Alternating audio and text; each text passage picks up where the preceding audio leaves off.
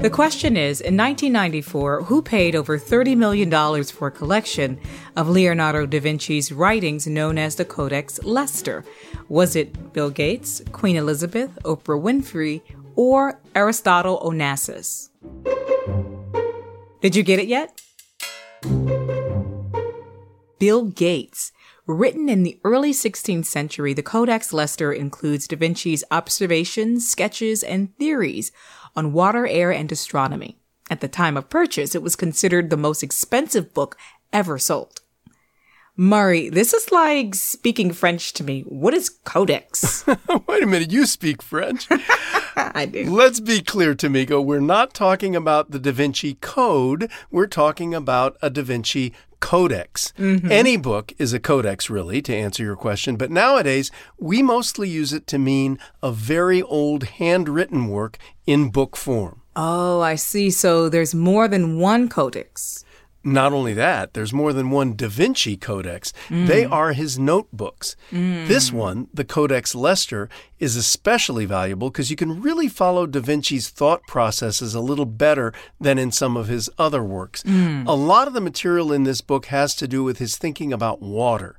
The oceans, the tides, how to control water with dams, and the relationships among the sun, the earth, and the moon. So you can see Da Vinci kind of thinking out loud. Yeah, I mean, it must be really fascinating to read. Especially to Bill Gates, whose ability to think creatively has influenced the world deeply. And it's kind of fitting that the guy who until a few years ago was named the world's richest man bought the world's most expensive book. I wonder if he'll let me borrow it. Well, you don't have to. Mr. Gates has been exhibiting it at museums all over the country, so a lot of folks have seen it already. There are some pages online, and we'll post the link on our Facebook page. So you've taken a look at it, Murray? What's neat about it? Well, for one thing, all the writing is backwards. What? Yeah, it's called mirror writing, and Da Vinci used it because he was left-handed. So working with wet ink, as he was, he'd smudge the pages if he wrote left to right. Man, this guy is a genius. Right?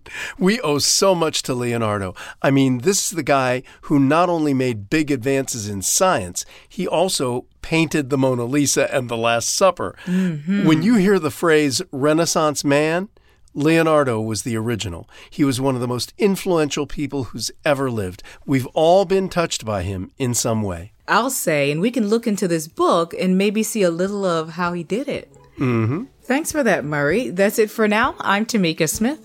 And I'm Murray Horwitz. We're Ask QOTD on Twitter and Facebook, or subscribe to us on Apple Podcasts or on our website, askqotd.com.